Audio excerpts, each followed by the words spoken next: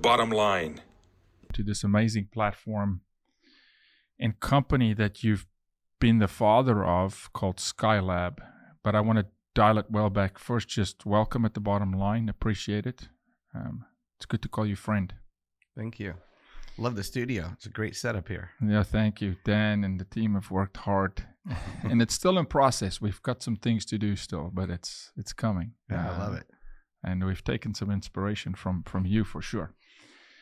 I'm proud to be part of this, what you call Skylab Tech Republic, right? Mm-hmm. But let's go back, because I love the stories behind the man behind the champion, the fighter. You're like, who's the guy? Because everybody talks about the noise always, and you see what media shows you, but they don't know, for instance, Tom Brady, the father, the husband, or how did the guy get there? Because nothing happens overnight. Mm-hmm. There's no such thing, right? And so this journey for you, just briefly, what you are willing to share, and if you don't want to, just say no comment, dude. I don't want to talk about that. But you had a pretty unique upbringing. And I find, when I met you the first time, that's what I, honestly, before even the tech, and it took me a while to understand the tech, because it's a fire hose in VNC. I connected with your upbringing.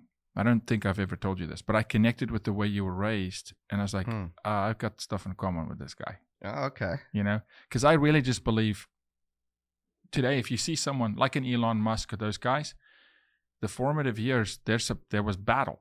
Mm-hmm. You're forged in fire, right? So just your upbringing, give us an understanding a little bit of what that was like and where that came from.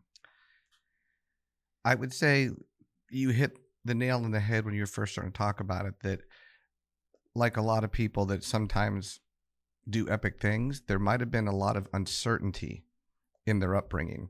That could have been the family dynamic, home, finances, whatever it is, or instability. So growing up, that was definitely the case with me and my little brother. So I think that either forces you to go down potentially a negative path, or it turns you into a fighter and you realize you got to crawl your way out of this. So that uncertainty is what forged, I think, the ambition, if you will. It was all because you want to go from uncertainty to certainty. And then I was fortunate to be able to travel globally, and was able to do the network marketing back in that day, go build a large audience in 18 countries for over 20 years. And for anyone who's been fortunate enough to have an idea and take something that's this size and have it become this size, grow it, you learn that no matter what it is, whether it's a movie, a movement, an organization, the reality is you have to train, track, reward, and communicate and stay in connection with this organization that you're growing, especially as it starts to go outside of your own country. There's just different growing pains you hit if you ever get that big. Because you only have so much capacity as an individual to give personal attention and care to people. So what happens when this, and I think we've got a picture on the screen. This is you on stage. In my dapper 20s. I was going to ask how old you were there. 20s and 30s. 20s and 30s. But over a 20-year period, this is what you did. You Yes. flew around the U.S. and then around the world. Yes. And you presented. And the reason you presented is in that industry, you rose to the top of the industry, so that many who started in the industry say, well, how do I get up there in network marketing, for instance? How do I earn what you earn, that lifestyle? And so you went from selling the product, marketing, building the business, marketing the product, the downstream, the legs, the whole deal, to teaching this is how, right? Well, yes. And I think a lot of people that from that industry realize you really just are building a life coaching business. For the people who have longevity, you're basically teaching people how to increase their businesses. You're a massive coach, and the products are secondary for the people who large organizations. So when you do that, people end up following you, not because of even your product. They end up following you because of what you're doing, who you're becoming, and what you're helping them with, whether it's counseling, time management, basically just how do you navigate around all this stuff. And you end up basically helping people go, how do you build a business of any kind? So once you get big in that space, I realized I loved it, but I didn't own my audience. So I wanted to say, okay, look, if I'm going to build an audience, I want to own the audience, number one. So I decided just to turn into a giant coaching company and leave the network marketing behind. And then second, I realized even if you own your audience as a coach, you don't own the platforms. You don't own the technology. You've got hundreds of thousands of people, but you're constantly putting them on YouTube for this, WhatsApp for that. And this is, give us a time. This is what, late 90s? Oh yeah, this is a while ago. So I just want the audience just to understand here, because a lot of people, and I say this respectfully, woke up in 2020, woke up in 2021 and go, oh gosh, what just happened? It didn't just happen. Oh no, it's been, yes. So it's been coming. It's been coming for a long time. You just saw it very early. I was fortunate to be able to have a large community in 18 countries. Well, if you actually if anyone's forced to monitor and maintain that, you're going to notice pattern recognition. You're going to notice things globally that haven't even hit the United States yet. Like it's back in our joke of when Starbucks formed and people are like, wow, I can't believe that Starbucks took off. For those of us who've traveled, we're laughing like, really? You didn't think a coffee shop would actually take off? For hundreds of years? They're everywhere else in the world. Yeah. So you just take something that's already been proven age demographic, cross-culturally, and then you duplicate it here. And cross generations. Yeah. Yes, exactly. Core behavior. And so it's human behavioral science. People behave a certain way and they have certain core needs, and it's identifying those things. But what you had is you had an incredible self-census and you know your own group of people that you could gather this information from in 18 different countries. Not very many people have that. I was fortunate to be able to be reading a lot of the books, attending a lot of the seminars that many of you listening to this do, but I was able to learn it, turn around and pour it into an ecosystem, a human petri dish, if you will, of people, and see what I was reading, what really worked in real life and what wasn't working. And then I think you have to have inside you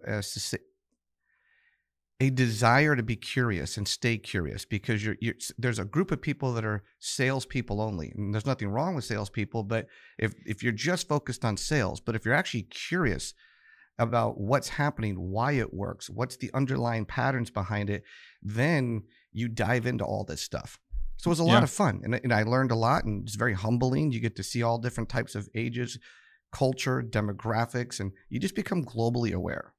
But it also, and I always say this, anything that's worth something costs something, and it had a cost. It costs. You know, I know, and you've said this a lot. You know, if you've ever, and I have, had a jet strapped to your butt flying around the world, you realize real quick, you know, certain things, and it costs a lot, and it's cost you a lot, not just money, but pain, effort, time, abandonment. You know, betrayal. Yes, anyone who's really forged the effort required to build something that big, it's the hero's journey you go through.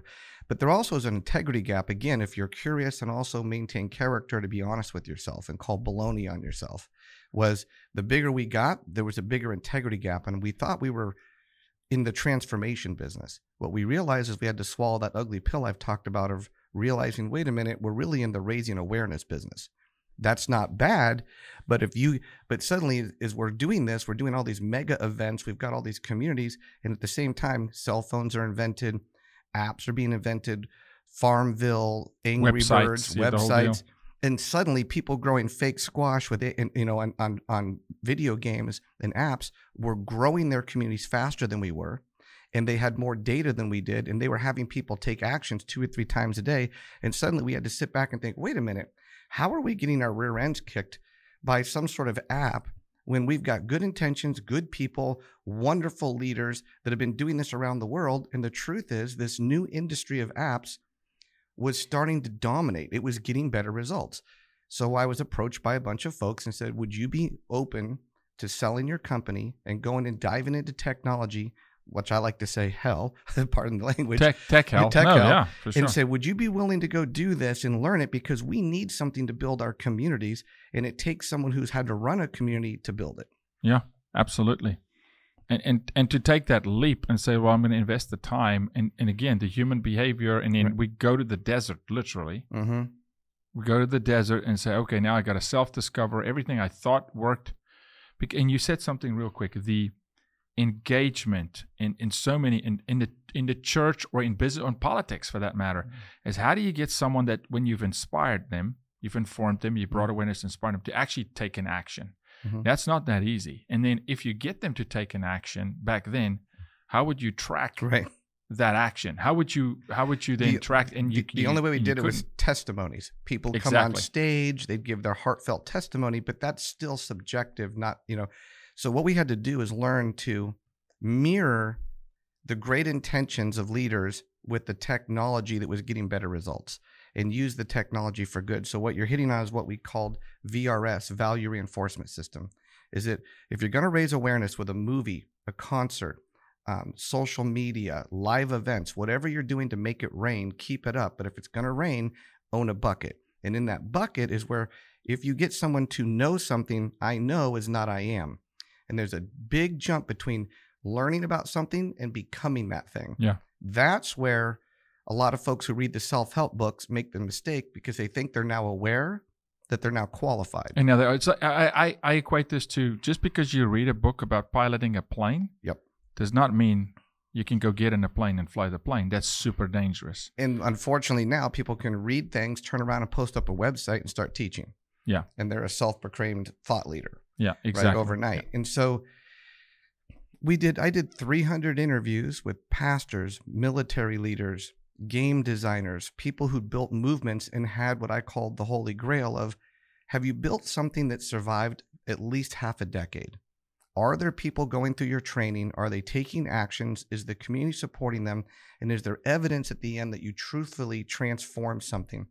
And by being willing to be humble and take all those interviews and having everyone tell you their pain points and what they liked and what they didn't like and where they were good and where they weren't good or effective, that's how we reverse engineered a solution. But it all came down to people truly do want to make a difference. They just don't have the technology to do it normally. And so technology explodes over that time. We all saw it happen. Zuckerberg, we know the story, and all the trauma with that. And it wasn't even intended to be what it was. It was really to connect guys and girls on a college campus, and off we go, right? Right. And so much starts with guys and girls. Right. So much is that primal. But here we go now, and all of a sudden some characters come in. I think tech outgrows social initiative. They don't quite know the effect it's going to have on tech. We have the movie Social Dilemma, which is really that era, and you're part of that, and saying, okay, well, now all of a sudden kind of they broke the world in a way, because some nefarious characters take that very technology, was designed for one thing, and they reverse engineer it. In our cases, we fight human trafficking, and it becomes a very dangerous weapon. So now sprinkle that in there into the melting pot, the soup kitchen of you're gathering data and human behavior. But now you also have to consider tech can be very dangerous, can be super dangerous. So navigate me a little bit through that process where you also had to start, and we have to start taking into consideration the dangers of tech, because you mentioned VRS. I would argue, and you can correct me if I'm wrong, but and that's why I'm so proud to be a part of Skylab. VRS, value reinforcement. I don't know of another tech platform that has value reinforcement as a core premise inside the design of their platforms, that the focus and the vision is literally to have a positive impact on culture, not just connecting people. Well, I would say that there are a few companies who desire or make the claim that they're technology for good. Unfortunately, they don't have the experience, and they didn't do the interviews with the proper people who know how to lead human behavior. So they've built something that they don't really understand. Right. So, for example, VRS, it's simple to say it, value reinforcement. Okay. But in order to do that, you have to be able to have some sort of training mechanism where people can take a course. Instantly, then you have to be able to take a course and have actions they can take daily that you have to be able to create. And then when they take those actions, there needs to be a community wall where people can high five it, share those actions, and support you doing what you're doing.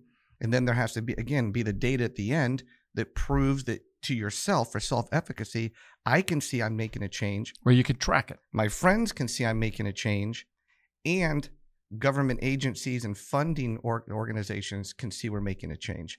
So the reality is I would say it took thought leaders and coaches to come build the technology. The technology doesn't turn into that. So, and then I would say parents. It's time for parents really to wake up and go, look, Angry Birds and social media has proven that people do this. Now let's get in there and use our values and use it for good. It just means parents need to step back in the ring. That's all. And then being given some platforms that allows them and supports them to do that, which we're going to get into while you grab a drink. I want to tell the people about Patriot Mobile, the only conservative Christian cell phone provider in the U.S. They put their money where their mouth is. Glenn and the team over there went to the border with us. They fight sex trafficking with us. You understand that these guys really share your values, Judeo-Christian values. They're patriots. They stand for freedom and for individual liberty. So why don't you dial 972 Patriot? And when you do, mention the bottom line and you'll get free activation. I'm proud to endorse Patriot Mobile. These guys and girls at Patriot Mobile really have the right heart and they care about you as an individual, but they want to give you great service. They use all the same towers as the major cell phone carriers. So you're going to get the same service in the cell phone service, but you're going to get personal care. All right. So check out Patriot Mobile, 972 Patriot. Dean, now, all that being said, your history, trauma, we connect there, and you're right. You either pick, hey, I'm going to fight or I'm not. And then it creates its own challenges because later in life, as we get older, we realize, oh my goodness, I maybe could have done it a little different. And you learn, you're constantly learning. But you said something that is a key point that I want to highlight for the audience. And that is being inquisitive or wanting to discover, and not just necessarily, well, what's the world doing, but where am I going wrong? Mm-hmm. Unless we can track behavior in society and then get that data and have it available to us, we're basically blind. We're kind of feeling our way. Only what gets measured gets improved. Right? Yes. So when we look at something like Facebook, when data is not being shared, or when one entity has data and another doesn't, it's a disadvantage. And that's just why I think governments are looking at this and going, well, wait a second. Mm-hmm. Some corporations, not even needing to mention them, have more information and intel than we do on our people. So right? Can I jump in? So I think it's also important to make the clarity here. You need to have an organic relationship with your community, meaning, am I going to track what you're doing? On social media, it's like going to a giant party. It's so big today. I'm going to this random general huge party and someone's tracking me without me knowing it. Then they're taking my data and doing something, and then they're not even sharing it back to me. That's not organic or authentic or fair. It's different if I join the I Love Surfing community and I'm choosing to share my data and my actions because I want the surf experts to know something about me in exchange for maybe now that I'm giving you information, I see the information I'm giving you, and you're now sharing some of that sponsors and maybe a free surfboard for me. What's happening is big tech got too big. So the line that you and I've talked about is small is the new huge. Yeah. And the reality is, follow a local trust agent. You're following communities because they have a topic of something you believe they've navigated through the chaos of the world. You trust them. You're following them. You're willing to give them certain information about you so they can make money. And maybe they can even share prizes and things back to us. Yeah. So that's the big shift. So it's a give and take. It's a mutual benefit. Yes. It's a risk reward, but there's a relationship going on there. And so I think a Nike or Fitbit watch. I was a professional athlete for a long time. It's no different than me taking a sponsorship. Right. And the sponsor's saying, hey, this is what we expect of you, but we're going to sponsor you. And it's a relationship and it's personal and you build that over time and it's mutual. But when it's one-sided, and I think that's what we've seen with big tech, and it got out of hand because there's a lot of money, a lot of advertising, and then they just started sharing less and less and less data. Now, I'm going to jump forward and then walk it back. Skylab. Skylab has gone through a metamorphosis in itself. It started in one place, but it was always about value reinforcement, and it still is today. But as things started being uncovered and ramped up over 2016 through 2020, 2021, it became apparent of what the other needs were. So as we're journeying through Skylab, on the screen we've got, this whole thing about ownership. Who owns the content? Before we go to that slide, give me your 30,000-foot bird's eye view of what is Skylab for someone that's never heard of Skylab. Of course, I'm part of it, I know, but help the listener here. So it's basically a Facebook you can own as a creator. So it's do you want your own social platform that you own? So you can own the content, the data, the relationship, the values, because you don't need to go join another massive platform anymore, because those days are over. Now you can get that platform yourself. So the metaphor I like to use is, as technology was changing over the last 20 years with social media, it's sort of mimicking what happened to young artists back in the day. And you've heard me use this analogy. When you're a young artist, you come out, you get on someone else's label, they take you on tour, they make you famous, you need them. And then once you build up a decent sized following, you start to realize, I should probably own my own label. And like we've seen most musicians or today, my content. Your content. So a lot of musicians have gone through that evolution where they're now, even starting out, they're more careful, because they realize you don't need millions and millions of followers. Like the 1 hour or the 1 minute manager or the 4 hour work week, was saying, look, if you have 1,000 people following you, you should never have to work again. So first of all, it's a much smaller tribe. So as musicians went through that, at the same time, social media was exploding, and there was everybody that were the influencers, and we didn't even know the word influencer back then. People building huge followings on YouTube and Instagram, and it was the innocent climb of, wow, I'm excited, I've got 100,000, I got 1 million people, and I'm making money from sponsors. But now everyone's waking up realizing they've built their tribe on land they don't own. Yeah. The algorithms change. They can rip out the carpet from underneath you at any given time. And if it's the first time you've made $100,000 or $1 million, you're just excited. But it's a natural growth period as an entrepreneur to realize eventually you want to have control and ownership. So I would say entrepreneurs have been going through this awakening. And that's what Skylab was built for, is as an entrepreneur wakes up and says, thank you, social media, for helping me become discovered. Like I said, make it rain into your own bucket. But now I'm going to transition to having a little bit more ownership. Right as that was happening with entrepreneurs came the big tech explosion of distrust, elections, and cancel culture. And then suddenly it wasn't just entrepreneurs doing this because it made sense. It was, oh my gosh, we're now worried about getting controlled. We're now aware of the algorithms. We're now aware that you're putting me in bubbles. And it's not just controlling the content I see. It's the subtle nudge of presuppositions. It's the crimes against logic that anybody who's educated themselves, it's so insulting to watch half of what we're being fed today. Yeah. Because they're throwing in little things that your children don't know that is actually not true what they just said. But when you hear it 5 times, they've convinced my child now that that's true. Yeah. So I would say it's a convergence. There's no recourse at that. There's no recourse because there's no pushback. You sign unilaterally. You sign up for the next version and whatever. And when they then just dial back and say, hey, by the way, now company X, who's advertising on social media platform X, we're no longer going to share data with you about your own customer, and they're stuck. Or we just pull the plug. You built this community, 1 million followers. You make your livelihood on this platform. But unless you start saying what we want you to say or fall in line with the narrative, we just pull the plug. So there's a great, well, I don't want to say it that way because it sounds wrong.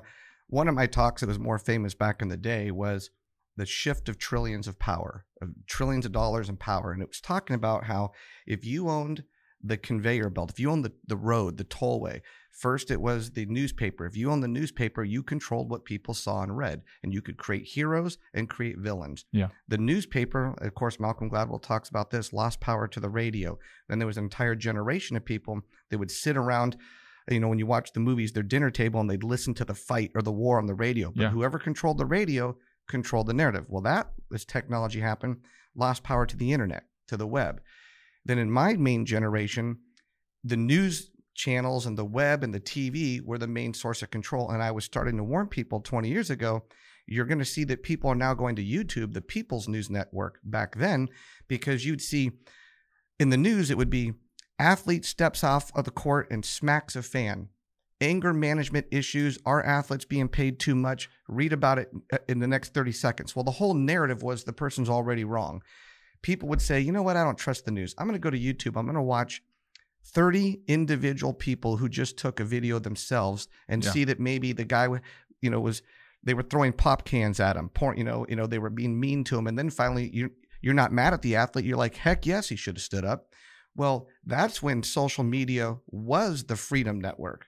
But then... Because it brought context. Because it brought context and unbiased opinions. Yeah. But then, as usual, when the news legacy media lost that control to social. They're not dumb. They went after it and took control of it. And now social media is no longer the People Network. Now it's controlled, right? Because they saw the shift coming. Because once you own the toll booth, you don't care what car goes by. You're making money. Yeah. So, and unfortunately, so many nefarious things goes through the toll booth. And here we go again for us, sex trafficking. The first time we really sat down and I said, hey, Dean, listen, integrity, character, our values, it has to permeate through. And never have I heard anybody, it is core culture. Now, I can say the opposite of some other big tech companies because I've been called in by these big tech companies saying, hey, stop coming after us.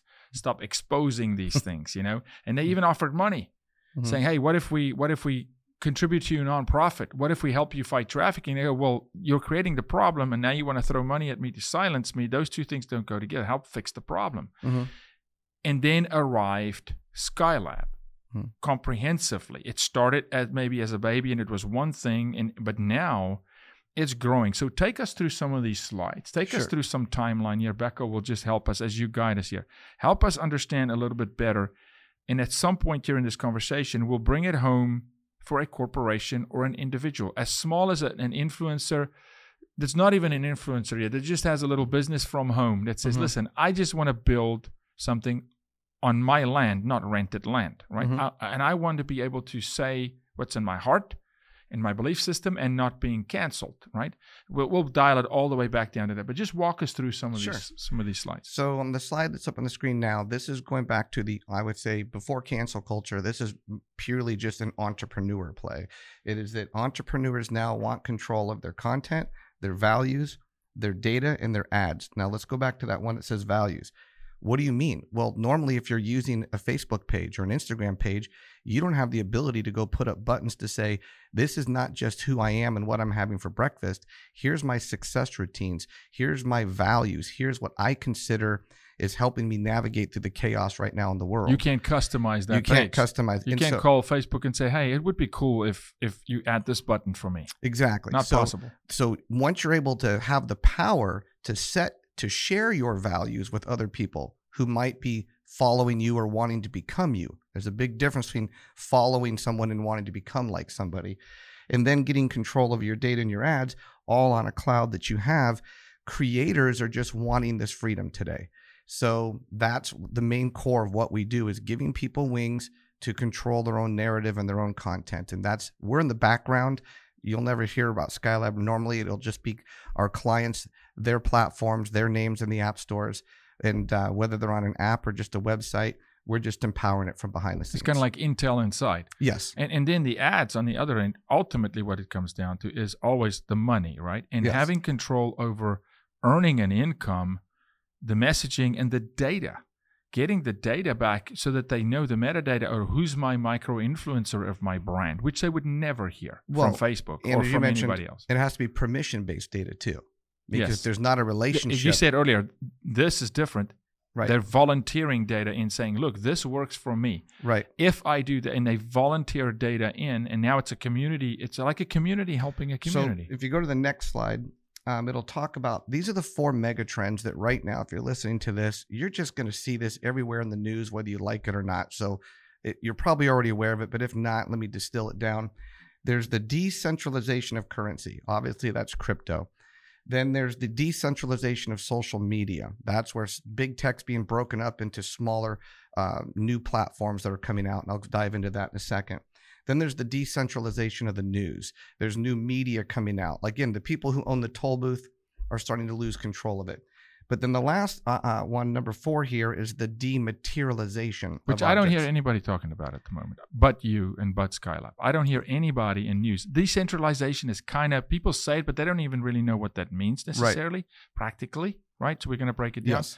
But I'm not hearing anybody talking about the dematerialization. And what that means, so decentralization, it means it's almost like you metaphorically blockchained it. It means that you're not giving any one person power. It's a group of people that have power, or a group of entities. So So you're spreading out the wealth and spreading out the control. More options, more choices. Yes. Now, more freedom. Dematerialization is going to the music industry. It used to be controlled by a physical product that you had to buy. And then as technology increases, the product goes away and it becomes this air. It's a digital file now. Okay. It's like Blockbuster losing power to Netflix when it's just an invisible subscription versus an actual physical. Well, that's what's happened to art. Art is a physical thing. Well, now it's becoming a dematerialization of art, an invisible thing. So as dematerialization happens, that happens with art. And it's also now happening with your own bio. You're going to see that in general, large social media, you are the product, which is what we've all unfortunately realized. And we've said for a while, you are a product. Yes. And you have a behavioral persona. It's you, your data, who you are. So you are something. Okay, well, that something now can be an NFT. That meaning, so you're not just going to see art be NFTs, you're going to see you be an NFT.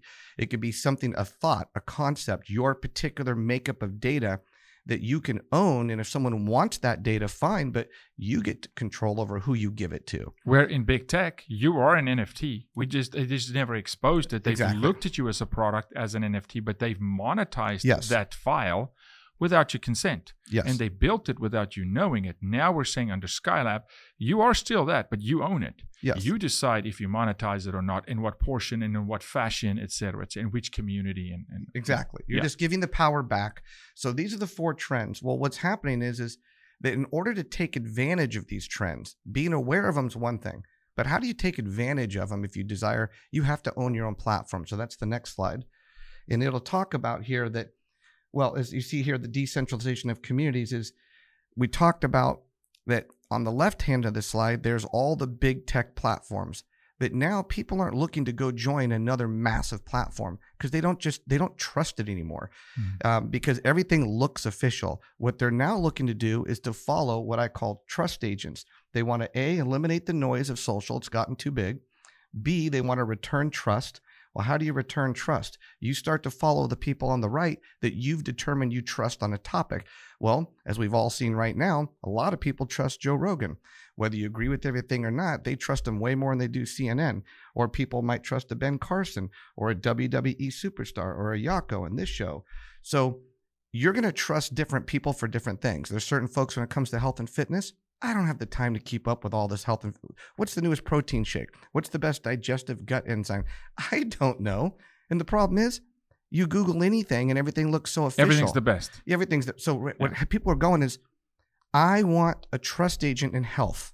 I want a trust agent on news. I want a trust agent on thought leadership, human trafficking, or the situation. So you are a trust agent for many, many people. I'm trying to get people to wake up and realize this is the decentralization of social. There won't be any more giant main platform. It's going to be, you're going to end up having 4 to 5 miniature platforms that you follow and trust. And hopefully now those platforms are actually owned by the trust agent. And that's what's got, because Facebook is not going to go to Mark Wahlberg and say, Mark, you can own your own Facebook and be the trust agent where you own control the data, the messaging, you can customize it, you can bring your value reinforcement if you want. That's not going to happen by big tech. That is what Skylab offers to not just celebrities. No. Everybody who's listening to this that says, listen, I have a dream, I have a company, a business, a ministry, literally a product, whatever that is. Skylab can give you the power of a Facebook. But I say more so, Facebook only gave you an opportunity. Well, and it didn't really give you power. No, and to your point, they tried doing it with groups. They would say, hey, everybody, form your own little group. In Facebook. In Facebook, right? Well, the problem is that still it missed the core human behavior of, but I don't own it. I still don't have enough control. So I can't set the parameters and the boundaries. I don't decide the rules for this group because the second, as we saw, that even if it's my group, where I violate your policy for whatever reason, not even something that's illegal, because we all agree there's things of course we need guardrails in life, we need structure in life, we need rules. You can't just play football with no sidelines. It will be blood sport, right? But even if I'm on the field of play and you just decide that today the weather changes, you can just pull the plug. And I think that people were fleeced and now they've woken up to that. And if if you've gone through enough in life, and this goes back to what you started with, if you've gone through enough of your own personal journey and you've come to the point where you finally have an abundance mentality versus a scarcity mentality, and that translates to your business, that you are willing to give other people control, other people ownership. You're not trying to keep everything to yourself. Well, that's an evolution of the human spirit to the point where you finally are just comfortable in your own skin and you're okay with other people doing well. And understanding we're actually here to serve and to lift other people up. It's actually the human spirit is really, by God's design, is to say, look, a rising tide should raise all ships. Yes. And whether you come at that from a biblical standpoint, or I'm shocked that whether you come at it from a lot of the supposed thought leaders in California at one point that all talked about this, and yet now they're violating everything they claim to be because they were part of the group that we interviewed to build this. It was all about giving ownership back, true transformation, and then suddenly everyone wants to control it. I'm like, what is going on? Yeah. It's just crazy. Yeah. So you see that happening right now, and I love it because it gives people choice. And simply put, it doesn't take billions of dollars to enter the race. As you mentioned, you can be a person of influence, and that's the other distinction. When people say influencers, they often think social, like you have to compete with this super hot 20-year-old or stud guy at 23 that's amazing with their video production. Well, I'm talking about people of influence. Yeah. Those are folks, because again, if I'm following you because you're cute, you scored a touchdown, or you're a train wreck, well, that's following. That's not influence. Right. Yeah. I'm talking about people that you're following for a long period of time because you respect them, because they're navigating through some chaos or some topic, and you want to become them in an area. Those are the folks that can monetize. Yeah. And you don't need millions of those. 500 to 1,000. Yeah, exactly. And so this is where most people who even have some following, they go, wait a minute, you telling me that I'm missing out somehow? Yes, that's exactly what we're telling you. Yeah. You've not been given the mechanisms through those platforms to really win, because it's not about you, really. It's about those platforms. I think we got a couple more slides. Becca, if you go to the next one, I love this slide. I may make this the thumbnail of the show. It probably will be the thumbnail of the show, but just walk us through this. I mean, sure. So it says, "Together we are bigger." And in the subtitle here, it says, "Creators are demanding their own platforms to take back control and to offset cancel culture." Yeah. So much of what we talked about earlier is that the awareness of oppression and how to overcome oppression is for the individuals to realize there's more of them than there are the people doing the oppression. And this has been standard in everything in life for a long time. This is the classic visual we reverse engineered of Netflix taking over Blockbuster. There used to be an iconic one of Netflix. It was all the individual subscribers at home versus the actual driving to the Blockbuster store.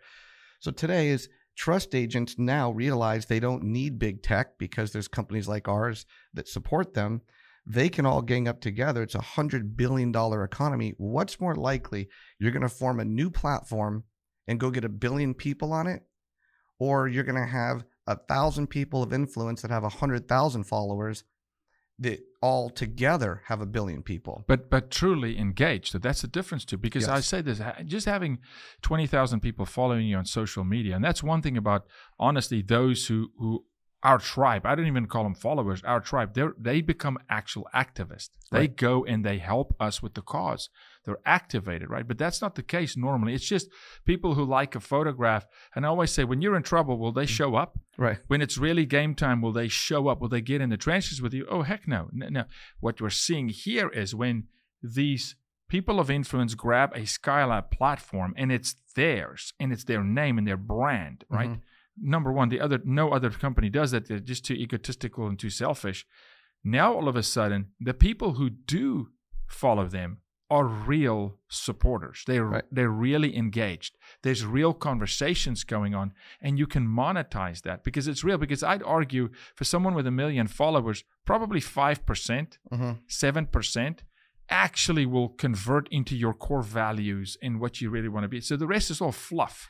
And that's the difference, I'd say, between making the distinction between I have X amount of fans, but I have X amount of community. You might have 10 million followers, but you might only have 100,000 people that are actually there for your affinity group. So it's a difference between social is just come have fun and be social. An affinity group or affinity community is focused on a topic. As I mentioned, it could be trafficking, surfing, biblical, fitness, Moms for America.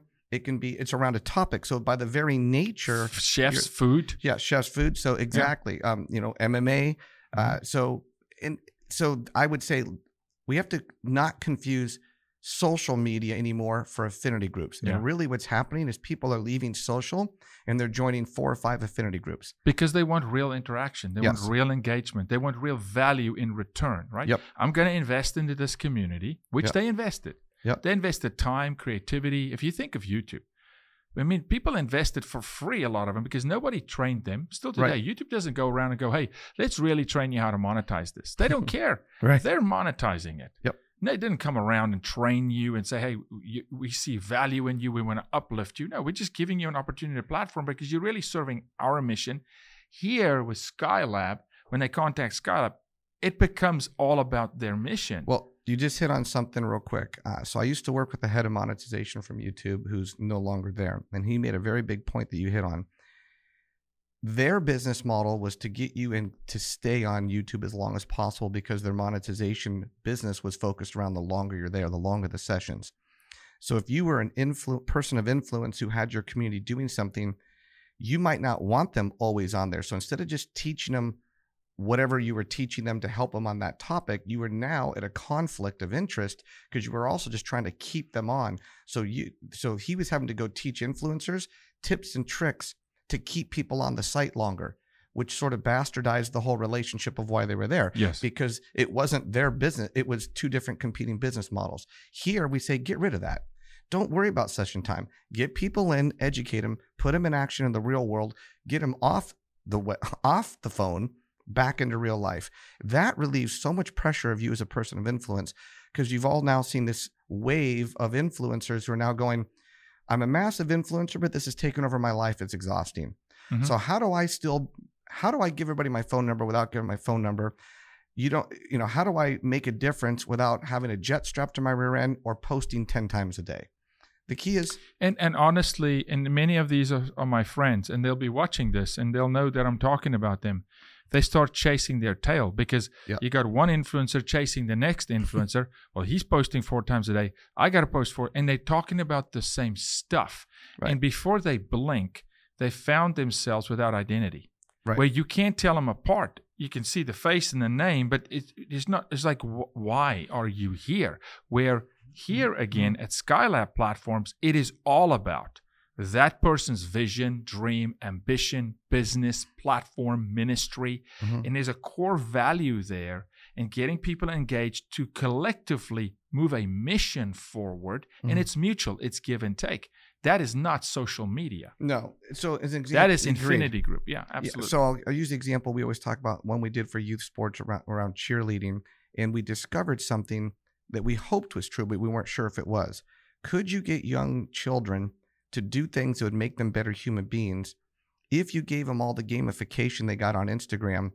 Because normally a 7-year-old's not interested in personal development. So we had to break up 3 buttons on the home wall, and it said, be a better athlete. Here's the things we want you to do when you go home outside of the gym. And the coaches came up with those. The second button was be a better human. It said my life. And it was do your homework, do your play with your pets, clean your room. And then the third one was make the world a better place. And it was a cool little line that even a young kid would understand. And that was stop bullying. Pay attention to people outside of yourself. And we were surprised the kids went crazy and they literally fell in love with being a better athlete, being a better human, making the world a better place. They were winning badges. They were having 1,000-day streaks of never missing a day of going on there. And to your forming point, healthy habits, value reinforcement, reinforcing to them that, hey, think of culture just today, Dean. Mm-hmm. We're going to reward you for doing good. Right. What is culture doing today? We're going to reward the ones burning the buildings down.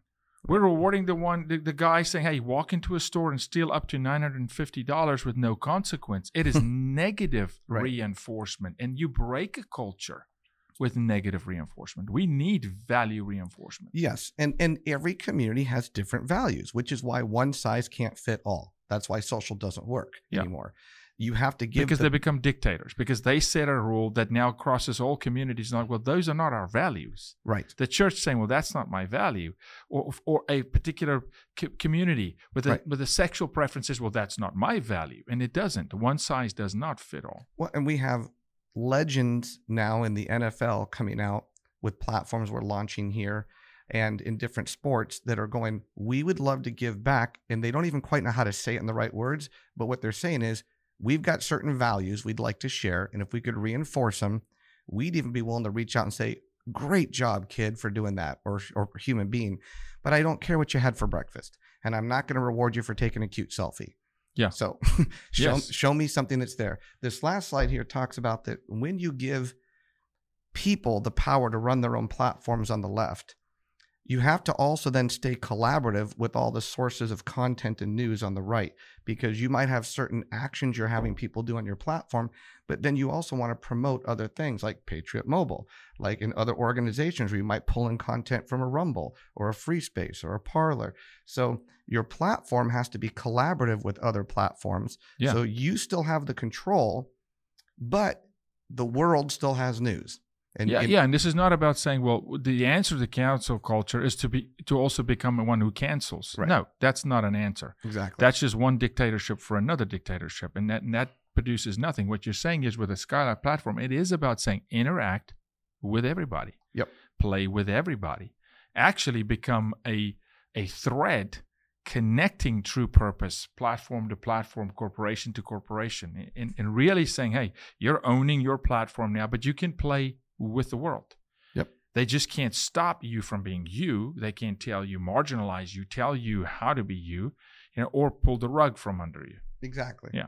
And it's human behavior. It's time. Social media proved that people were going to gather online. Thank you for proving it. Thank you for proving people like reinforcement, like likes. There are things they did right. There were a lot of unintended consequences that were negative, and potentially even some intended consequences. But the reality is they proved certain things were right. So we need to pick up the areas that were right, use technology for good. I like to say it, technology with a heart, and really get parents and organizations to wake up to realize, A, you're not too small. B, you've got a community, and you don't have to worry about all the overhead anymore. You've got the power, and it's your values. You are the people like to use the word algorithm. Well, how about we remove algorithm from everything and just have a parent come back in and say, this is what matters to me. Yeah. So we just got to get parents and organizations to wake up and realize you don't need these other massive things anymore. Take back control. It's up to you. So in a nutshell, just when we come to and we talk about security and safety, harvesting or scraping data, mm-hmm. when someone owns a Skylab platform, which is their platform, Skylab's in the back. Again, mm-hmm. it's like the Intel inside. People don't even see that. Skylab drives it, and it provides them this platform. But that's not happening. Skylab is not scraping data. Skylab is not selling the people's data, correct? I mean, that community and the creators of that community with their tribe, they own the data. That's a great question. If you look at the slide up on the screen now, it's about giving ownership and control to the creators. You need to have something that can pop out platforms very quickly because it's expensive. Well, that's what our platform factory does. We can launch a multi-million-dollar platform in a week, and then we give it to you so you don't have to go through tech hell. So we'll just pause there for a second. Someone has a reasonably decent following. Mm-hmm. They have a natural gift as a chef. Mm-hmm. They have been working on this one product, and they've got a little company, and they've got a store and a website, and they're running. But they go, listen, I want to do things on social. I can't. They can come to Skylab. Skylab builds them a platform that's got the power of a Facebook and more, even with an ad network, the whole deal, right? And you pop that out for them with their branding, and it's there in a week. Mm-hmm. Because that's power. Then they can connect and still play with Facebook, Twitter, Instagram. Yep. Truth Social that launched yesterday. Yeah, exactly. Everybody will still be able to use that. Yeah. So, and the reason is we're not an app developer. I don't build random apps for people. I'd have to create things every day. We specifically only work with communities. If you have a community that you want to grow, train, track, and reward, or get funded, that's what we specialize in. So we don't have to recreate the wheel. It's all built. We just turn things off and on. So we're allowed to launch the platform. Then Web 3.0 is very important. if you're concerned that your community might get shut off in the app stores, you need to make sure that your experience on the web is as powerful, it looks and feels like an app, so you're not controlled by the app stores anymore. That's real important. That's not just having a website. That means you have something that looks and feels like a real app. Then the next one is you have to make sure that if you want, you can have your stuff hosted wherever you want. Do you want it on public clouds? Great, like at AWS, or would you like to have it on a private cloud? Which the general business owner is not going to be able to have a private cloud. They're not. How would they even have the resources? Nor would AWS or those people, afford that to them. Here at Skylab, they can have that option. They can have that option, and because A, they might be concerned about censorship or control, or B, maybe they just want to support a company. They want to stop supporting a company they don't want to support, and they want to start supporting a company they do want to support. So the next one is then you have a marketplace where you can share content with hundreds of other collaborators. And then you have an ad network across the entire thing that, if you've got 1,500 people that went jogging today or read this biblical verse or took this course, well, that's some advertiser's avatar. That's someone who's going, hey, I'd love to talk to those people. You get to choose what advertisers you want to give access to your people. Well, again, you're in charge. It's like, maybe you've been a football player, but you've never owned the stadium before. We're giving you your own virtual mall, your own virtual stadium overnight, and now you get to decide what sponsors you want to let in that stadium. It's all about giving you that control. And the last one is merchant processing. Sometimes people are concerned now with cancel culture that not only can I not just run my platform, I'm worried about sponsors. I'm worried about processing. I'm worried about cloud. Well, to have a true solution that's autonomous, you have to provide all these solutions. Well, we just saw funding apps, in-kind given, being shut down for certain people feel like they want to support truckers. And all of a sudden, people go, well, your funding you gave, that's great. We're going to redistribute it to someone else. They didn't give those people the option to say, well, we'll send your money back to you. No, it's it's crazy. We'll go. It is crazy. And it's unfortunately, we are here. And so people are paying attention. And I'm hearing people ask questions, but it's normally around, well, who's going to, because now it's also a dangerous time because people don't have context. So they just hear decentralized and they're stealing my data. Without the proper understanding of really what that process looks like, there's a lot of false narratives also going around and false information, right? And misinformation. So just so people understand, when it goes to the one joining a group, and again, the chef has now this platform with Skylab and someone is now joining there.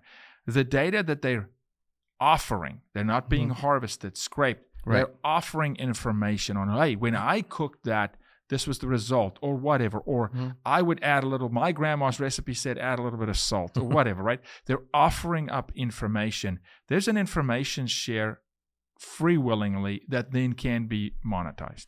Yes. So I think talk me through that. Yes. So that means, let's say, first of all, Skylab's in the background. We give this organization, say Moms of America, right? Or Moms Link. We give them a platform. The content, what they're doing, they own all of that. We don't own any of it. And to your point, the mom who joins that community, well, in that platform, that organization is going to have certain values they're reinforcing. Okay, moms, are you reading this? Are you doing these things? Are you showing up at your school board doing this? The mom who joins that organization has the choice to share if they're doing it or not. Otherwise, you'd never know it. So there's no scraping. There's no pulling. They have to volunteer. They have to volunteer. By an action. So there's an action button that says, go to a school board meeting. The mom goes to a school board meeting. If she doesn't volunteer it, because it's not being scraped, then they would never know. But she says, I went to the meeting. It was a civil meeting. They gave me 2 minutes to speak. Or I was pulled out by my collar purely because I said, I'm a woman of faith or whatever. And she's volunteering that. And there comes the trust. Right. Because I want to ask you about trust. Human behavioral science. Jordan Peterson talks about this so much. And I get into Robert Kiyosaki's of the world, the mindset and, all these kind of things. And a book over here, Sun Tzu and the art of war and how we combat in life and get advantage and upper hand. Trust. Let's just take that word. Okay. Trust was broken. Oh. In social media. Now we're even saying it's not even about social media anymore. It's infinity groups, right? Right. Talk to me about restoring trust in human beings. it's so hard. It's very difficult to earn trust. It's quick to break it, right? So can we restore trust in tech? Yes. So going back to the mom example organization, if that mom comes in and chooses to share a few things to sort of test it, to see if she likes it, if she trusts this, and that organization for the first time is able to take what she shared, gather it up as a community and say, mom number one shared this, but as a community, we had 14,000 moms today do this and complete that. That organization finally has the traceable transparency data to prove back to all the moms individually, your individual action added up to a bunch of actions, and it's not subjective. And that information is shared immediately back to all the moms. And it's that same data that then can be taken to a government agency or fundings or donors who are going, we'd love to donate to your cause, but we feel like it's a black hole. We don't know where the money's going. So the big thing that even some attorney generals are starting to help us work on today is, if you give someone a platform like this, it allows that charity to prove they're meeting their mission statement, which then unlocks funding. So it builds trust. So it's all about traceability, transparency, and trust, which is what we're saying we don't get from our government or from big tech. And it's just been boiling and boiling. And like you said, nothing happens overnight. I always joke and say, just because I happen to know the family, Justin Bieber didn't just happen overnight. There's kids that say, no. I started supporting that dude when he was banging on drums when he was 8. Right. We made him. Right. The fans made him, and they took ownership in him. And we're going back there. So that's a really good point. Yes. Is that in these communities too, it has to be built into the tech that when mom number one did something, she chose to share something, and she wants to see if that is having an impact. But more importantly, then now the owner of the community needs to quickly say, show me all the people in our community who read a book today or donated this or did this action. I need to quickly discover the diamonds in the rough, the micro influences in our community. Right. Or to your point with Justin, they're not just fans. They feel like they're miniature brand ambassadors. And we need a way for them to tell them to go do something so they can do it, so we can turn around and recognize them, because they're not fans. Fans don't want to be called fans unless they were a pass-by. If they've been loyal, they're like, we're not fans. We're micro influencers. We're have part of this. We built this thing. Right. Yeah. So we wanted to bridge that with tech to say, now Justin, for example, could say, show me every fan who's responsible for driving the most people to my platform today. Show me everyone who went and picked up trash at the beach like I asked him to.